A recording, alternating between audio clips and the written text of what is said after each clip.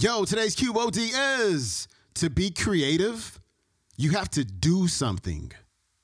Here we go.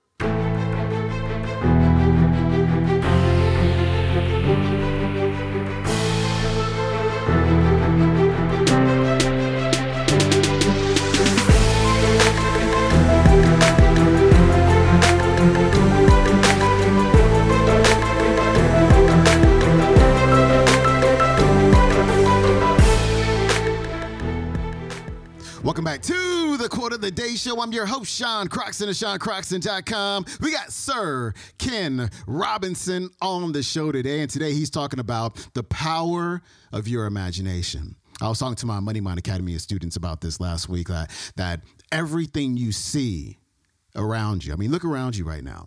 Everything you see, every object, every product, the seat you're sitting on, the car you're driving, the desk you're sitting at, the paint on the walls, the books around you, like every single thing around you came out of somebody's imagination.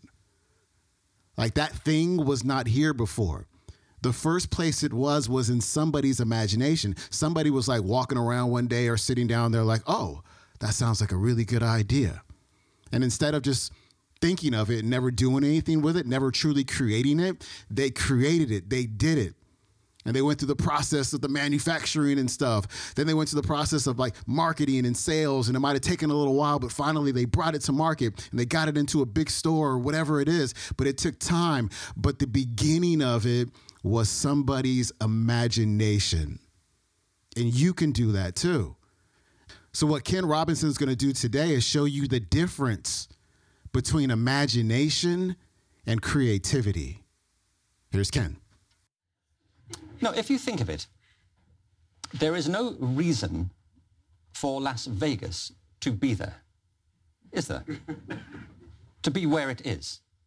If you were planning a city, you wouldn't think of the desert, 4 miles drive from nowhere. There's a reason that Seattle is here. It's in this kind of extraordinary delta, an archipelago. There's a reason Los Angeles is where it is. There's a reason New York is where it is. I'm from Liverpool. It's a natural harbor. There's a reason. There is no reason for for Vegas to be there. It's the most hostile conceivable environment for human habitation. It's a desert. There's no natural water supply for hundreds of miles. The only reason that Las Vegas is there is because it exemplifies and has grown, by the way, exponentially. It's one of the fastest growing cities in the country. But the only reason it's there is because it exemplifies a capacity that only human beings possess. Things happen in Las Vegas that only human beings do. I know I didn't really mean to say it like that, but I don't mean pole dancing, for example. Although it is true that other species do not pole dance. Isn't that true? That is also uniquely human. Dogs do not pole dance. They don't, actually. And you can't train them to do it either. Trust me. On that, really. Trust me, it's a waste of a weekend, honestly. Really. Actually, we don't have a dog. Now. Got rid of the dog. Now, what I mean is the power of imagination. Las Vegas was a conception, and it's become compulsive for many people, but it's an ideas place. It's a place that has been made possible and overcome every natural disadvantage because people are sucked into this vortex of imagination and fantasy and possibility. Now, I don't ask you to approve of the idea of Las Vegas or what goes on there, though you may, but simply to recognize that it represents this extraordinary human capacity. In fact, everything that's distinctive about human culture, and most things aren't, but everything that is, I believe we owe to this power of imagination. Let me say what I mean by it. What I mean by imagination is the power to bring to mind things that aren't present to our senses, the ability to step outside the moment, to step outside the sensory environment that we occupy and see in the mind's eye forward and backwards and away and beyond. Once you have that power, you have access not just to the present, but to the past. And not just to any past, but to multiple possible versions of the past. I mean, history is such a contested discipline because the past is not a settled place. It's a contested place. The contest in history is not over facts necessarily, but over what they mean, over interpretation, over context, over nuance. And imagination brings that to us. But it also gives us an infinite number of possible futures. We can dwell into the future, not any future, but multiple possible futures. I mean, the past isn't settled and the future isn't still. It's a gift to us if we want to take it. And this seems to me to be critically important because we spend most of our time suppressing this power of imagination or disapproving of it, or disparaging it, referring to it only imaginative, or it's all imaginary, it's only in your imagination. Now, I have a big interest in creativity, and you famously do, but creativity is not the same thing, in my view, as imagination. It's a step on, because you could be imaginative all day long and never do anything. You could just lie in bed all day in your imagination. You would never describe somebody as creative who never did anything. To be creative, you have to do something. It's a practical process of bringing something into being. And to that extent, once you recognize that creativity is a transitive process, it means that you can facilitate it and teach it and make it possible.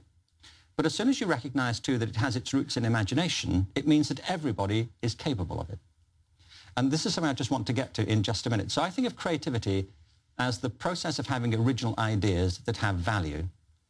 Or you could say it's applied imagination.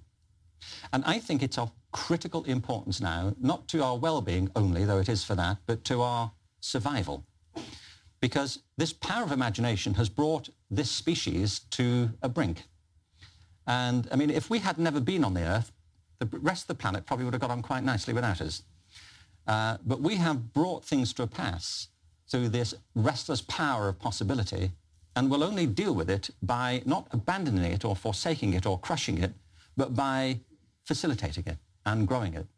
And I say this because, in my experience, most adults have no confidence in their own creativity. Most people think they're not creative at all, in my experience. They think other people are creative and they're not. I don't say that's true of you. You are Microsoft, But ask a cross-section of people at your next dinner party how creative they believe themselves to be, and I think you'll be depressed by what people tell you. And yet all children think they are wonderfully creative, up until a certain point. And the book, The Element, this extraordinary work, which I cannot recommend too highly, frankly, honestly. You would be a fool not to read this book. Is about some of this. What has struck me is this, that most people that I know, not all, but very many people, just as one indicator of this, for example, don't enjoy the work they do. I don't say that's true of you. You probably love it. But an awful lot of people don't enjoy the work they do. And they also don't think they have any special ability to do anything much else, often. But they just get on with it. They endure it rather than enjoy it. But I also meet people who love what they do and couldn't imagine doing anything else. If you were to say to them, look, don't do that anymore, they would be astonished and say, well, I don't know what you mean. I mean, this is not what I do. This is who I am. Why would I not do this? That would be ridiculous. In a way, what they do defines them. They feel at their most authentic when they do it. I mean, the common expression we use for it is they're in their element. And I have been struck by this for as long as I can remember. And what interests me and what the book is about is what makes the difference? Why do some people have that experience and some don't? And what difference does it make when that happens to you? When you find this way of living that helps to define who you really are. All right, that was Sir Ken Robinson. His website is sirkenrobinson.com. You can watch today's entire talk on that YouTube. It is called The Element, How Finding Your Passion Creates everything.